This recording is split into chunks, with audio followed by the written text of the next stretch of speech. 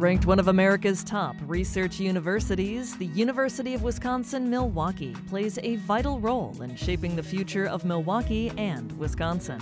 UWM's diversity, academic excellence, and world-class research contribute to the region's economic development and quality of life. Meet the people behind the creativity and discoveries on UWM Today. Here's the host, Tom Lujack, Vice Chancellor of University Relations. The National Oceanic and Atmospheric Administration, or NOAA, predicts that climate change will accelerate the intensity of hurricanes in the coming century. Already, the maximum sustained winds of hurricanes are getting stronger, and 2020 was the most active hurricane season on record. On this edition of UWM Today, we're talking with two UWM meteorologists who specialize in forecasting these large storm events. Getting those forecasts right is important because much of the U.S. economy is affected by the weather. Our guests are Paul Rober, Distinguished Professor of Atmospheric Sciences at UWM, and Clark Evans, also a professor in atmospheric sciences. Clark recently received a National Science Foundation grant to investigate why some hurricane winds actually increase when they hit the land. Welcome to both of you, gentlemen. Good to have you on today's program. And I'm going to begin with you, Paul. Meteorologists have been forecasting hurricanes for decades. So what's different now in the way that those forecasts are actually done? So once upon a time, people used to observe waves crashing on the beach and get some sense of what was happening offshore. We also have ship reports and things like that that allowed people to at least get some idea of what was going on offshore. Today, we have many, many different ways of doing that. So the observational systems themselves are much better. We have satellite. We have some radar capacity to detect some things. And we have numerical weather prediction models that actually solve the dynamical equations that describe the fluid atmosphere and are used to assist forecasters in making predictions about hurricanes. And we also do some advanced post-processing, it's called, of those model data and observational data to try to add some additional skill to those forecasts. So there's a combination of different methods that are used today to use all the technologies that we have available. Is there too much data for you to be able to manage, given all those different sources you just referenced? I'd say no in the case of hurricanes. Forecasters talk a lot about being overwhelmed with data, but I think it's less an issue for tropical cyclone forecasting. The big problem we have there is, relatively speaking, given the size of hurricanes, which is smaller than some of the weather systems we forecast, we don't have dense enough observations to be able to really get a good sense for what's really going on in those systems, either in space or in time. So that's the biggest limitation that forecasters have. Yeah. Well, Clark, I'm curious about the NSF grant that you received. What exactly are you studying, and how does that relate to all of the data that Paul just described? Sure. So we're looking to study what happens to these storms after they make landfall. Usually, storms, once they have made landfall, decay at a fairly steady rate. There's a lot more friction. The land is a lot rougher than the water, as anybody who's been out on Lake Michigan can tell you from experience. And that increased roughness over the land helps to decay the winds, to cause them to spin down. It's also drier over the land as compared to over the water. So that water that serves as the storm's energy source is lost by and large once a storm has made landfall. And the combination of those effects leads to the storm spinning down. But there's a small subset, especially here in the United States. It's a little more frequent elsewhere in the world, particularly in Australia. But there's a small subset of these storms that seem to be able to maintain or even re-intensify, increasing their maximum winds after they have made landfall, some 1, 2, 3 days after they have done so. So alongside a student and hopefully another student to join in the fall, we're looking to use numerical models to be able to test hypotheses about the energy exchanges of heat and moisture from the underlying ground to the air that lies just above that could perhaps be accounting for this observed increase in intensity for these subset of storms.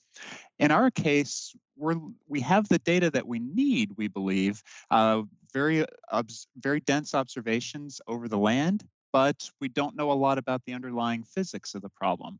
And so we can use models where we can tweak the atmosphere, tweak the land in ways that we can't do in real life to be able to test those hypotheses and be able to gain that basic understanding that we need to be able to then translate that to forecasts to say, when you see a forecast of a storm that re-intensifies over land, you can or cannot have confidence in that. Yeah, and that's really quite surprising that they're beginning to intensify on land because over the years, as I've watched weather reports, and I'm a former journalist, but as you see stories unfold, it always seemed to be a hopeful sign where a day into the hurricane, things are getting better because you have hit land. So it's got to be a little concerning or disconcerting to see that, in fact, people may continue to be in harm's way long after they otherwise might have been feeling pretty good that they missed the worst of it. Yes, certainly. But fortunately, most of these storms, even if they do maintain or re-intensify over land, the maximum limit of how strong they can be is much, much lower than what we see over water. And so while they still can cause damage in some rare cases, like the case of Tropical Storm Erin in Oklahoma in 2007, it's much less significant than what we would see for, say, a major landfalling hurricane. A good recent example with Wisconsin ties is Tropical Depression Cristobal from this past June. It came within about 2 miles of being the first recorded tropical depression or stronger storm in Wisconsin record history. It just fell short in far northeastern Iowa. But even then, it was a very weak storm with maximum winds of 25 to 30 miles per hour, primarily a summertime rain shower if it didn't have a name attached to it. And fortunately, that's what most of these storms tend to be, even if they do maintain or re-intensify over land. Paul, is there a sense that climate change is behind these increased intensities in the storms? That's a really difficult question to answer, and especially that's the case on an individual storm basis. You can sort of make physical arguments as to whether or not intense storms should become more intense in the future. But even that, there's some controversy over that conclusion. So I'd say that's still pending further analysis. There's good reason to believe it could go in that direction, but I don't know that the evidence is overwhelmingly in that direction at this point.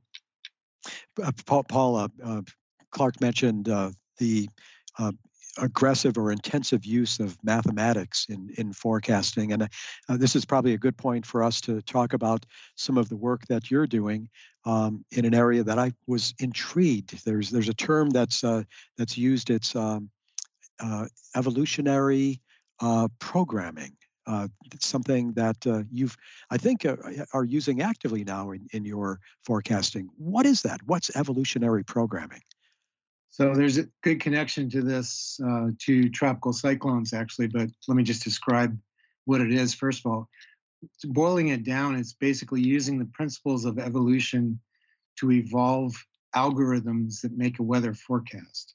So essentially, if you have a set of equations, you model them as though they were each an individual in an ecosystem, and that ecosystem, the better performers in terms of the forecast task are the ones that pass on their information to the next generation, and so on and so forth. And when you do this, just in a computer simulation, when you do this, you find that at the end of a number of generations, not very many actually, the algorithms become competitive with other ways of making forecasts. And if you actually use them to, again, post-process or improve numerical weather prediction forecasts, you often get an additional increment of skill relative to what's available from the models itself or other approaches. And one of the reasons for this is because it's nonlinear. So a lot of forecasts that we do have a very strong element that's linear. That means, 1 + 1 = 2. But sometimes there are multiplicative factors that are in there, or exponential growth, those kinds of things that might be part of it. And you can't capture that in the usual techniques, but this system really allows you to capture that in a way it's harder to do with other approaches. So fundamentally, it's just the way evolution works. And, we've all been in a pandemic. We see how the virus is evolving. Same thing happens in this case for weather forecasts, but in this case for the good instead of for the ill. I was going to say we don't want a vaccine against this because it sounds like it actually will lead to better forecast that we can incorporate into our daily lives. Clark, as I hear Paul describe the way in which he's using programming, will those same principles apply to the work that you're doing with the National Science Foundation? I would say probably not so much. The greater applications are toward what we call operational forecasting, or that done by agencies like the National Hurricane Center. And that's where Paul and I have recently finished a collaboration and are discussing future collaboration opportunities to apply this evolutionary programming method to hurricane predictions, especially for the high impact cases of rapid intensification, which are becoming more common, especially near landfall, as 2020 showed us, as well as rapid weakening of storms both over the open water as well as near land. How interested are the people who help us protect our property, prepare for storms? How interested are units of government in these new forms of forecasting? Do you see that what you're doing is in demand, or are people shrugging their shoulders and saying, it is what it is. We'll go with the flow? Because what you're describing is a very intricate and complex set of calculations. And I guess my basic question is, do other people get it, the people who are policymakers? Well, that's a good question. Policymakers, probably not.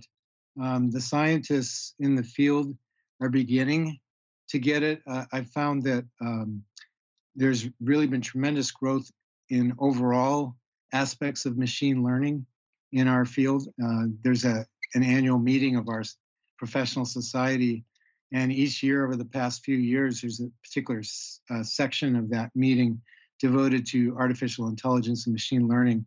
And the amount of talks and attendees at that session has just grown dramatically over the past few years. So in the field, that interest is really growing. As far as my own work and the work that I was collaborating with Clark on, the agencies are interested in the sense that we were funded to actually look at tropical cyclone intensification using this method. And so we do have this method implemented for real-time forecasts of the National Hurricane Center, and they're currently evaluating it to determine whether or not they want to use it as part of their regular forecast process.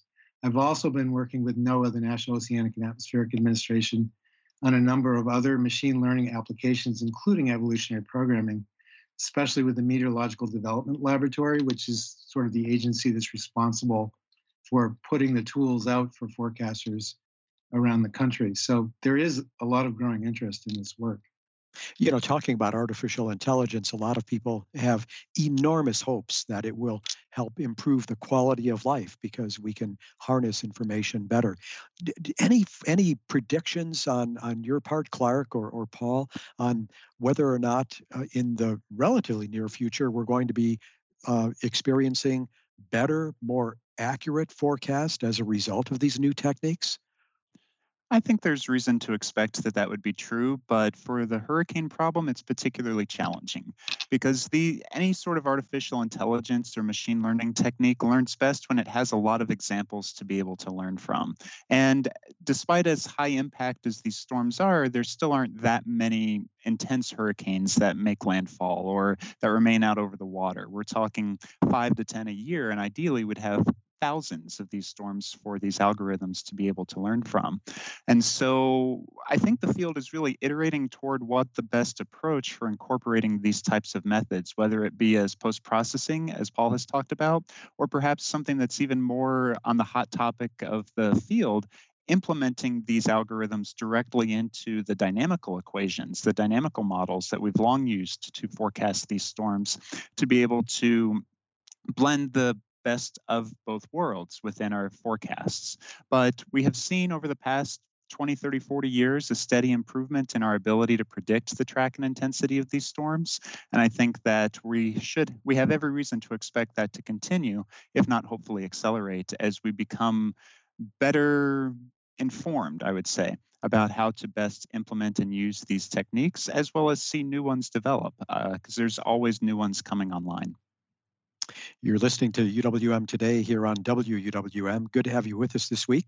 I'm Tom Lujak, and joining us in our remote studios are Paul Rober. Paul's a UWM Distinguished Professor of Atmospheric Sciences, and Clark Evans, a Professor of Atmospheric Sciences, same department as Paul. And we're discussing some of the groundbreaking work that they're doing in helping to better predict the way in which hurricanes develop and ultimately impact countries, not just here in the U.S. but around the world. And let's talk about that a little bit because I know that we call big storms hurricanes here, and in other parts of the world, in the Pacific, they've got another title or term for it, don't they? Yes, they do. In the Western North Pacific, they're generally referred to as typhoons. And then there are severe cyclones, or in Aboriginal languages, willy willies in Australia. So they have slightly different names across the world, but usually our community refers to them more broadly as tropical cyclones. Are they the same? Would they have different names? But basically, if could you call a tropical cyclone a hurricane, or is there something different in the way that the winds turn or the storm unfolds? So a hurricane is just something that has winds of 74 miles per hour or greater. Every tropical cyclone is not a hurricane, but every hurricane is a tropical cyclone. But apart from intensity-based differences, say a tropical storm versus a hurricane, I could call a storm in the Atlantic a typhoon or a storm in the Pacific a hurricane and still be meaning and referring to the same thing. That was something I've always wondered about, and thank you for answering that question. Paul, I want to come back to you as we hear so much talk about the concern over limiting emissions, which are a contributor to global warming and climate change. I'm wondering, as a meteorologist, do you have any sense that if we're successful, and by no means is there any guarantee we will be, but if we are successful in getting our arms around the problems that are contributing to climate change, is it possible that we could see eventually us turning the clock back and going to a more normal weather pattern unfold around the world than the direction we're headed in right now? The short answer, well, there is no short answer. The answer is not on any kind of time scale that you'd be comfortable with, because the time in which it takes for the atmosphere ocean system to process carbon dioxide is really long. So perhaps as long as 1,000 years. And so yes, we can change things and start to move back, but it takes a really long time to do that. Also, there's sort of embedded systems which have different timescales. I'm thinking in particular about ice in the Earth atmosphere system. And we have discussed in the field whether or not we've already reached a point of no return for Arctic ice and the ice in Greenland in particular. And those are really important both for the sort of radiative balance of the atmosphere, but also water levels. In particular, Greenland is ice that's on the land, and that means any of that ice that melts raises sea level. It's not true of Arctic ice. It's floating on the sea, so if it melts, as Archimedes told us thousands of years ago, it doesn't matter, but it's for sea level, but it does matter as far as how much energy is reflected back to space, and so that still leads to a significant damping on warming if you have that ice versus not having it. So those elements really change the equation quite a bit. I saw a paper a couple of years ago that suggested that we may not even be able to get into an ice age, even if the orbital situation pushes us in that direction. So these are long-term cycles that push us into ice ages, but because of the amount of carbon dioxide we've added and other greenhouse gases we've added to the system, it may not be possible to go in that. Well, nobody wants an ice age anyway, especially here in Wisconsin. But regardless, that just tells you how far we've pushed the system if we're close to that sort of transition. Is that discouraging to you as meteorologist? Yeah, I'm very discouraged. I've looked at how we've managed the pandemic in this country, and viewing that as kind of a microcosm of how we can deal with climate change. The main difference that I see is again the time. So the pandemic is something that's very immediate, very obvious. The consequences are right there, and yet we still had a really difficult time, and we're still struggling with how to manage it properly. And you imagine climate change, where you have to take action to actually prevent the worst, but the time scale is longer, and so the impacts are not as obvious immediately as something like a pandemic. And so it's really hard for me to envision that we can get our hands around this very capably without something significantly changing in terms of how we approach it. I have seen some promising signs recently in terms of, especially with the new administration and really being quite serious about taking this on. It does take a lot more than that, though. It takes, reorganizing our society, essentially. Transportation systems, infrastructure, all those kinds of things have to be managed in order for us to be able to really manage it. I think the general population is interested in doing something about it, but we don't have the tools for the most part to be able to do that effectively. And if you look at the European situation where they're able to do that a little bit better, part of that is because their infrastructure is different, and people are more closely spaced, more densely spaced. So it's easier to do that. We're spread out, and we don't have an infrastructure for transportation and those kinds of things that allow us to manage that. So it's a really complicated and challenging problem for us.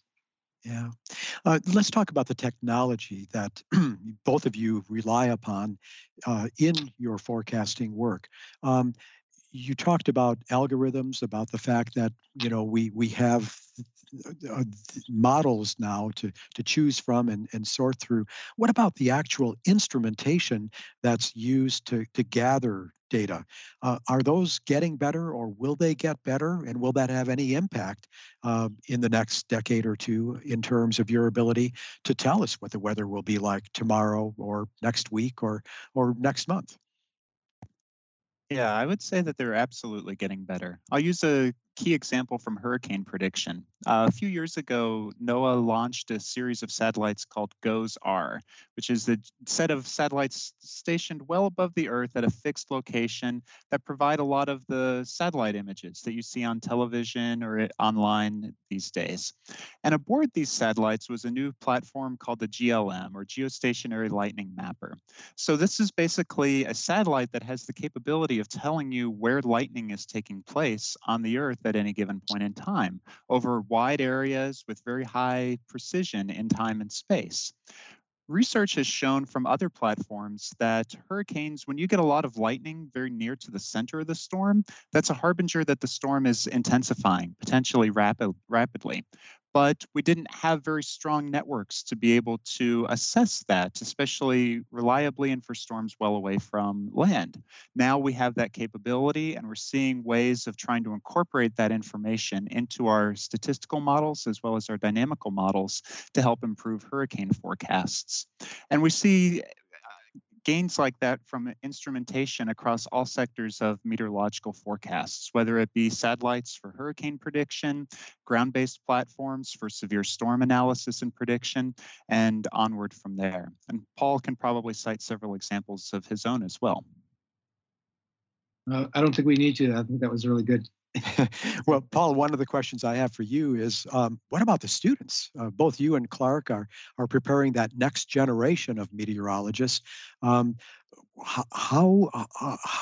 are they impacted by the amazing developments that have occurred in the last few years, both in terms of the technology and the way in which you model storms? Are they excited about this, or are they overwhelmed by it? Because it seems like you truly do have such a huge amount of data or information students need to learn in order to put their fingers on the forecasting buttons. I think students are challenged, as we all were when we were students, by the complexity of the discipline, but they're also coming in at the best time there's ever been for our field because of the ability for us to start looking at things in ways that we couldn't in the past, because of the computational infrastructure, because of the data sets that we have available now. All of those things are coming together that allows us to really investigate the harder problems, which we, in just 10, 20 years ago, were much harder to even consider looking at. So it's a great time to be a student. Well, and it's a great time to be a student at UWM. We should let listeners know that the regular weather forecasts they hear on WUWM from Innovative Weather, we can all thank Paul Rober for starting that wonderful service. That's another great way for students to dip their toe into the forecasting business, isn't it? It is. So we've been in operation since 2007, and we provide weather decision support for interested partners throughout the community. And our students are the ones who are communicating the weather forecast in the way that a decision maker needs it. So, for example, if you operate Lake Express Ferry, which is one of our partners, they want to know about wave conditions over the lake. If you're an operations manager in We Energies, you want to know about severe storms that might knock out power for the purpose of scheduling crews. So all those things mean you have to put the weather in the specific context that a person needs. National Weather Service Director Louis Uccellini wrote a letter to our Chancellor and Provost commenting on how valuable he thought our program was because of the quality of the students that we produce, that many of whom go into the Weather Service following graduation. So it's really worked well for our students, and it's worked well for the field. Well, and again, immediate payback for listeners of WUWM because they get to hear the students deliver those forecasts on a regular basis. It's a great service and something that, Paul, I know we're very proud that you launched it, and it's great to hear those students sharing what they've learned in a very meaningful way with members of the public. Gentlemen, thank you. This has been a fascinating conversation. We wish you the very best as you continue your work forecasting both those really big storms, the cyclones and the hurricanes, or was it the Willy Willy in Australia? Just a fascinating conversation, and we wish you the best as you continue your work. Thanks so much for joining us today. Thank you, Tom. Thank you, Tom. Paul Rober and Clark Evans, both professors of atmospheric sciences at UWM in the Department of Mathematical Science and College of Letters and Science, our guests on this edition of UWM Today. That's all for this week's program. Thanks for joining us. We'll see you next week at the same time. Take care, everybody. I'm Tom Lujack. You've been listening to UWM Today with host Tom Lujack, the weekly program where you get to meet the people behind one of America's top research universities, University of Wisconsin-Milwaukee. Playing a vital role in shaping the future of Milwaukee and Wisconsin, UWM's diversity, academic excellence, and world-class research contribute to the region's economic development and quality of life. Learn more at uwm.edu.